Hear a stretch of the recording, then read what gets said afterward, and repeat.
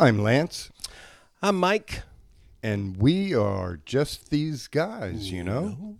Welcome to another week. So I've got an idea Yeah. that I want to talk about this. I mentioned it earlier, and it's kind of like the elephant in the air. And that is the topic of depression and the topic of suicide. Correct. This is February the 7th as we're recording this, and I have an aunt who 1 year ago took her life because she just was overcome. I'm so sorry. With depression. I just believe that people reach a moment of weakness that is too dark for them to find their way out. Right. I've seen faithful people, and she was a faithful person. She was a believer. Right. I've seen strong believers go this way. I've seen people who have no faith go. It plays a role, but ultimately, if we continue to just allow it to be the elephant in the air, the elephant in the room, we're going to lose some people who reach those weak moments where we might be able to do something. Because that's what we all feel. Sure. We all feel. Because we all know somebody. Or if we don't know somebody personally, we know somebody who knows somebody. Yeah. This is an issue that affects every family out there. And so I'm just, as a psychologist, I want to get some of your thoughts on how people, like what we can do, and some of maybe the thoughts behind what they're feeling. I'm just going to let you talk. Sure. Well, you mentioned the elephant in the room, the elephant in the air, Mm-hmm. and when it comes to depression and certainly the idea of suicide, that is the elephant in the room that people don't want to talk about. Right. And they don't want to talk about it because they don't know what to do. They don't know what to say. And Sure. so they don't say anything. Yeah. And I would encourage people listening to this as we go through it, if you feel upset, if you feel emotions coming up, please know there is a suicide hotline now. Right. And it is 988. Mm-hmm. And if you can't remember 988, always remember to call 911. Yeah. They're not going to send the police to arrest you. They actually have access to all sorts of emergency services, and depending on the community, they have mental health crisis vans or units that can come out and talk to you, talk to your wife, your child, but make a phone call. When in doubt, make a phone call. Yeah. There's the worst thing we can do in these situations is not do anything. Sure. In the local area here, the crisis line is 316-660-7500, and we can Google anything nowadays. So Absolutely. please, if you're feeling anything, pick up the phone, pick up the Google, and locate somebody to talk to or some services. Yeah. So the idea of depression, I think most of us know what it kind of feels like and looks like. And so statistically speaking, the concept of a severe depression is less common. And depending on the study you read, it's estimated to be anywhere from 6% to 25% lifetime that Wow. somebody will experience a severe depression. Hmm. And at any given moment in time, we estimate about 10% of the population is experiencing a severe depression. And what do you do with that number? When you're standing in a crowd, Yeah. when you're speaking to your congregation, Mm-hmm. recognize that there's a 1 in 10% chance, or 10% chance, 1 in 10 chance that somebody sitting in that audience is severely depressed. And if there's 200 people in there, there's 20 people. Yeah. So this is not an uncommon thing. I know 10% doesn't sound like a lot, but when you look around your family, Sure. 10%, Wow. there's one person in your household, there's a fair chance they're severely depressed. The signs of a severe depression, and this is not to minimize moderate or mild depression or any other kinds of depressions that are out there. Right. They're all difficult to deal with. They all make us miserable. But the severe depression, if you're experiencing insomnia, you can't sleep at all, or you're sleeping, 18 hours a day, 12 hours a day, and you're ready to go back to sleep as soon as you get up. Yeah. Irritability, a loss of interest in things that you used to enjoy, hopelessness, persistent thoughts of something bad happening, obviously thoughts of death or suicide attempts, and in very severe cases, some people may actually experience hallucinations or delusions. Wow. And so somebody may be severely depressed and hear the voices of their ancestors or their grandparents. They also have trouble with what we call ADLs, activities of daily living. So bathing, cleaning the house, feeding themselves, taking care of work responsibilities.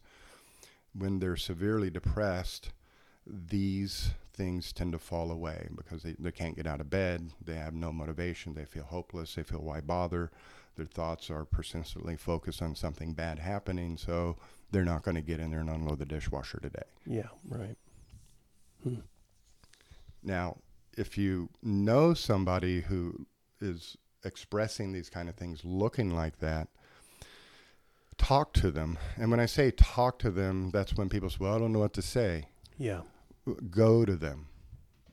Put your hand on their shoulder. Ask them how they're doing. Yeah. Sit with them.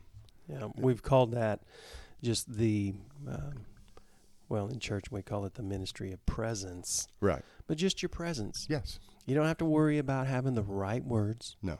You don't have to worry about being an expert on depression and anxiety. You just be there.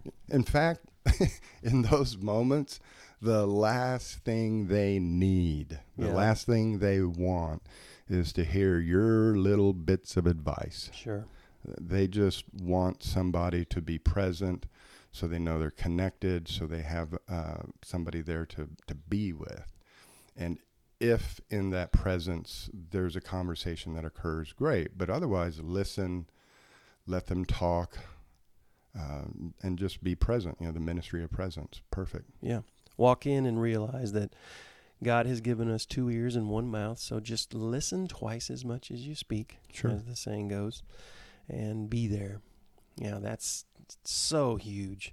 But being willing to, and this is what I'm trying to do a better job of, and I do a poor job of it, but being open to seeing the signs, being open to being willing to be interrupted with what you feel like is what you got to get done today, what your plan is today, but just to be sensitive to the people around us, to be able to recognize, because so often it's an isolated situation where they are just, it's like they're drowning. Right. And when it's silence, they're drowning in their own little world, and we need to be sensitive to what's going on in their world. We get so wrapped up in everything in our own world. Correct. That it is challenging, but if we have a heightened sense of awareness of it, if we want that, if we desire that, and we don't continue to allow it to be the elephant in the room, and I just really think that even just one person, if we can help one person, it's going to be worth it. It's going to make a difference. And a lot of times with people who are depressed, they do fall through the cracks because they withdraw. Right.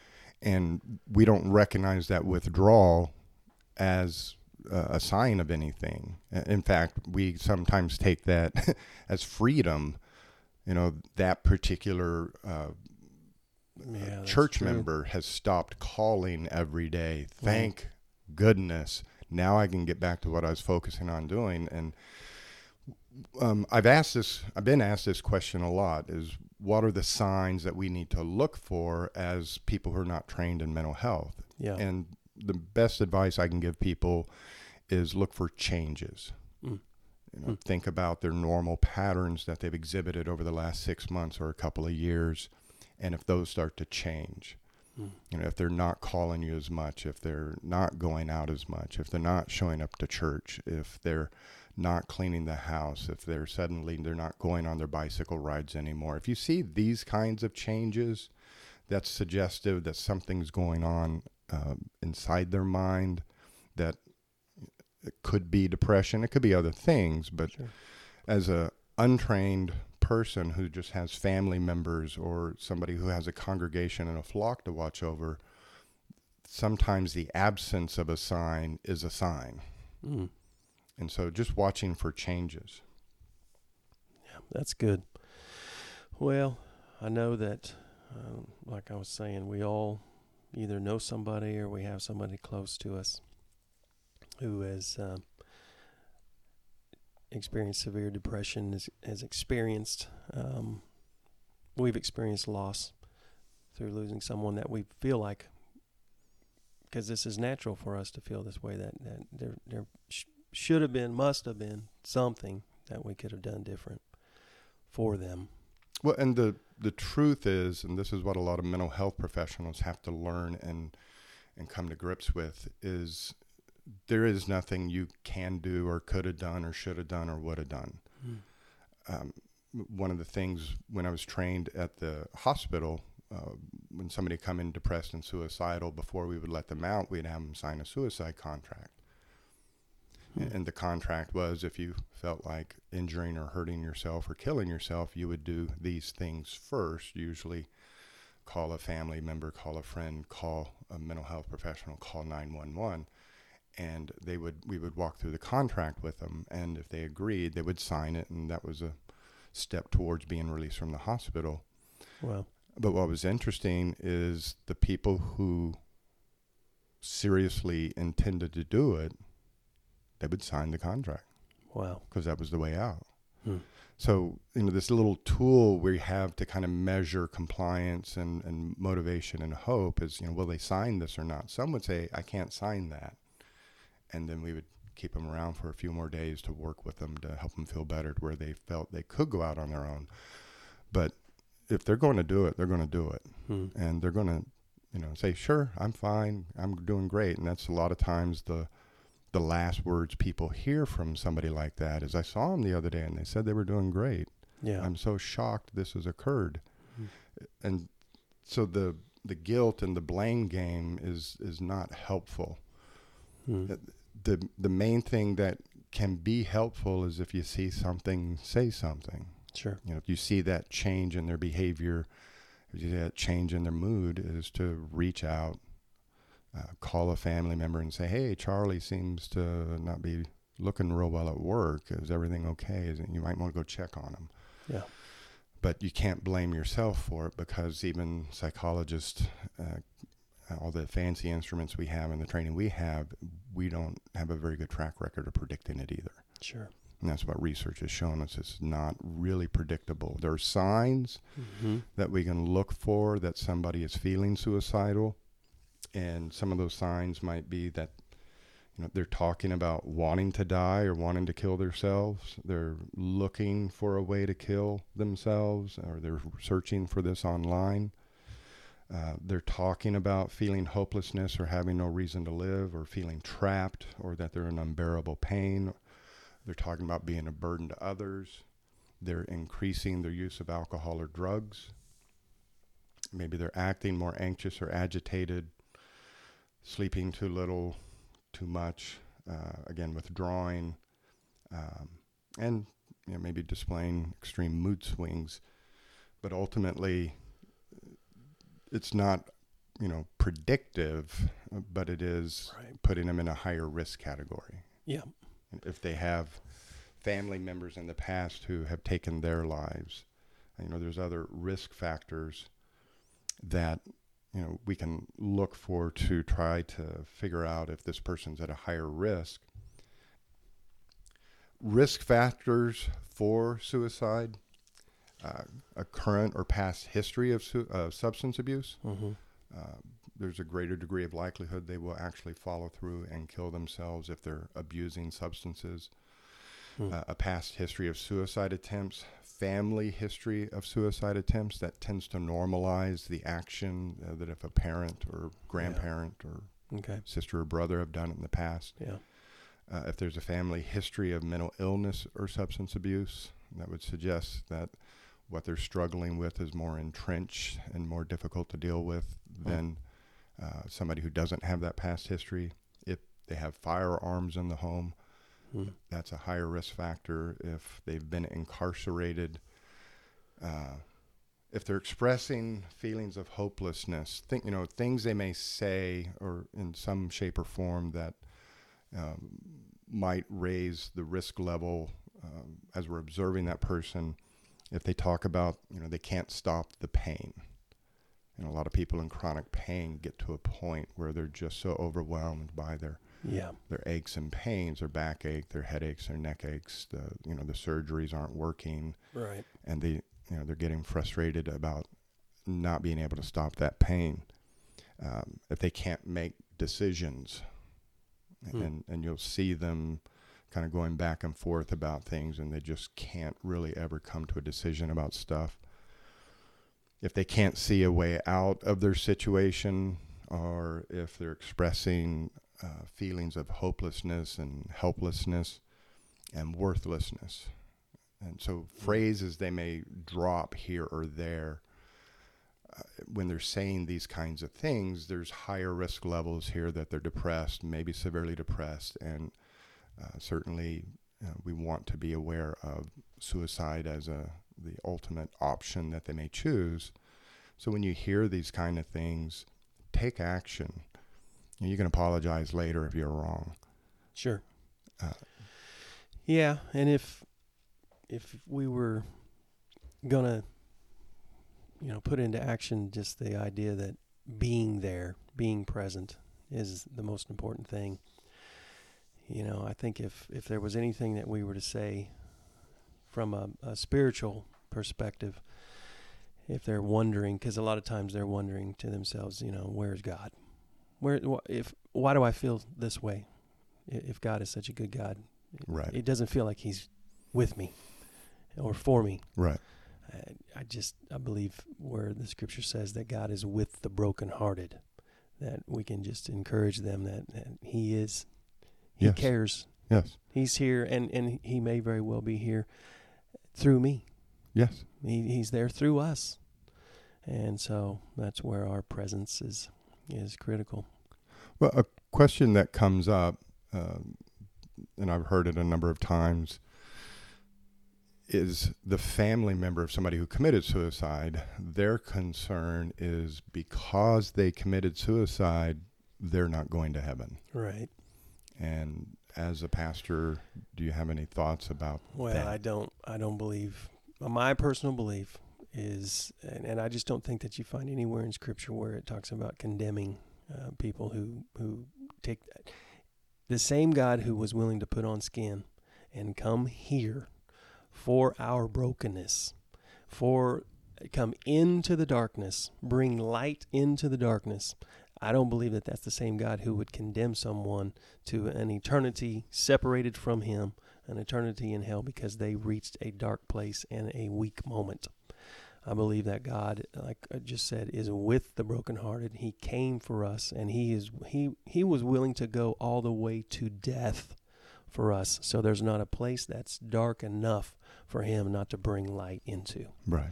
And I just believe that grace, the grace that we have been covered with, the blood of Christ, is there for us, maybe especially in our weakest moments. Sure. So to be clear, if my brother commits suicide and he has been saved for 5 or 6 years, sure, he's going to be in heaven when I get there. That's exactly what I believe. Okay. Yeah. 100%. Well, thank you, Doc. Well, and real quick, from a mental health side, please know that if you have any kind of feelings of depression or anxiety or grief, or you've experienced trauma in the past, treatment is 60 to 80% effective for severe depression. Wow. The problem is that about 25% of people who are severely depressed, they don't seek out the treatment. Sure. And they're the ones we, have to worry about as to following down that road and heading towards suicide. Mm-hmm. But and I'm not here to endorse a treatment. I want you to go to your family physician or your own therapist and talk about these things. But there's medications, there's different types of talk therapy, Mm-hmm. there's various ways to treat severe depression, and these ways work. Yeah. So please, if you're feeling depressed, please pursue treatment. And again, those numbers, the National Suicide Hotline is 988. Pick it up, hit those numbers, call. Somebody will be there to talk to you. 911 is always a good number to call. Those people are ready to listen and get you the emergency help that you need. And then finally, in the local area here, 316-660-7500 is the crisis line. But, grab Google, type in crisis line near me. You're going to get an answer. And make sure that you do seek help. And if you know somebody who's struggling and you're seeing something, say something. You can always apologize later, but do step up, do intervene, and do ask how they're doing. Absolutely. God loves you. And I want to thank you, because that's a difficult topic to come in here and talk about. Mm-hmm. Your personal experience having lived through this. Yeah, it's as you're experiencing it. So I remember at the time when it was going down and the aftermath, you still had to carry on with your duties of tending for other people, but you yourself were struggling with thoughts of guilt and worry and depression and sadness and replaying, the previous weeks and months, trying to figure out what you could have done differently, what you didn't see. Yeah. It was a difficult time for you. Yeah.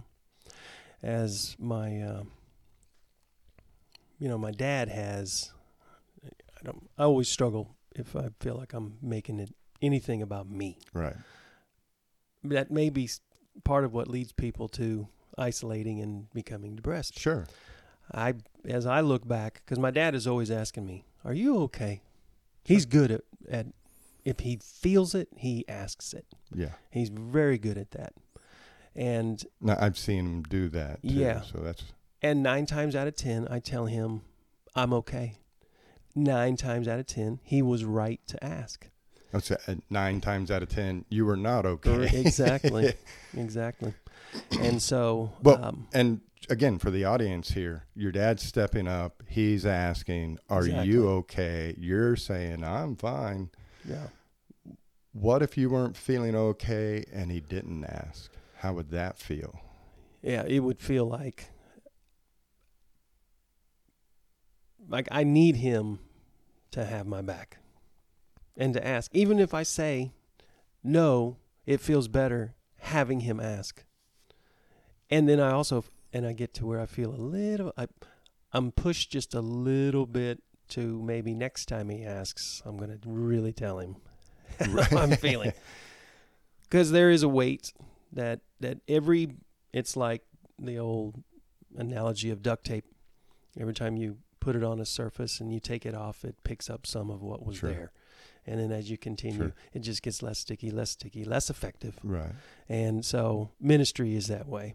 Yeah. Where you carry a little bit of every situation with you, and then eventually you become ineffective unless you deal with the fact that you need to process. Correct. You need to talk to somebody. And so I am absolutely, I'm with everybody in terms of knowing that there are certain things that we have available to us to be able to receive the help that we need.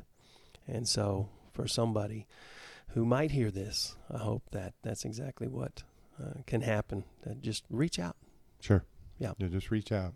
Both directions. Both directions. If you're struggling, reach out. If you see somebody struggling, reach out to them. Yeah, absolutely.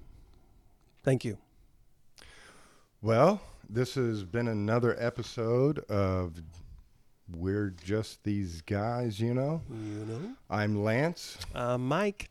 We're Just These Guys, You Know. And tune in next week for another episode of the podcast.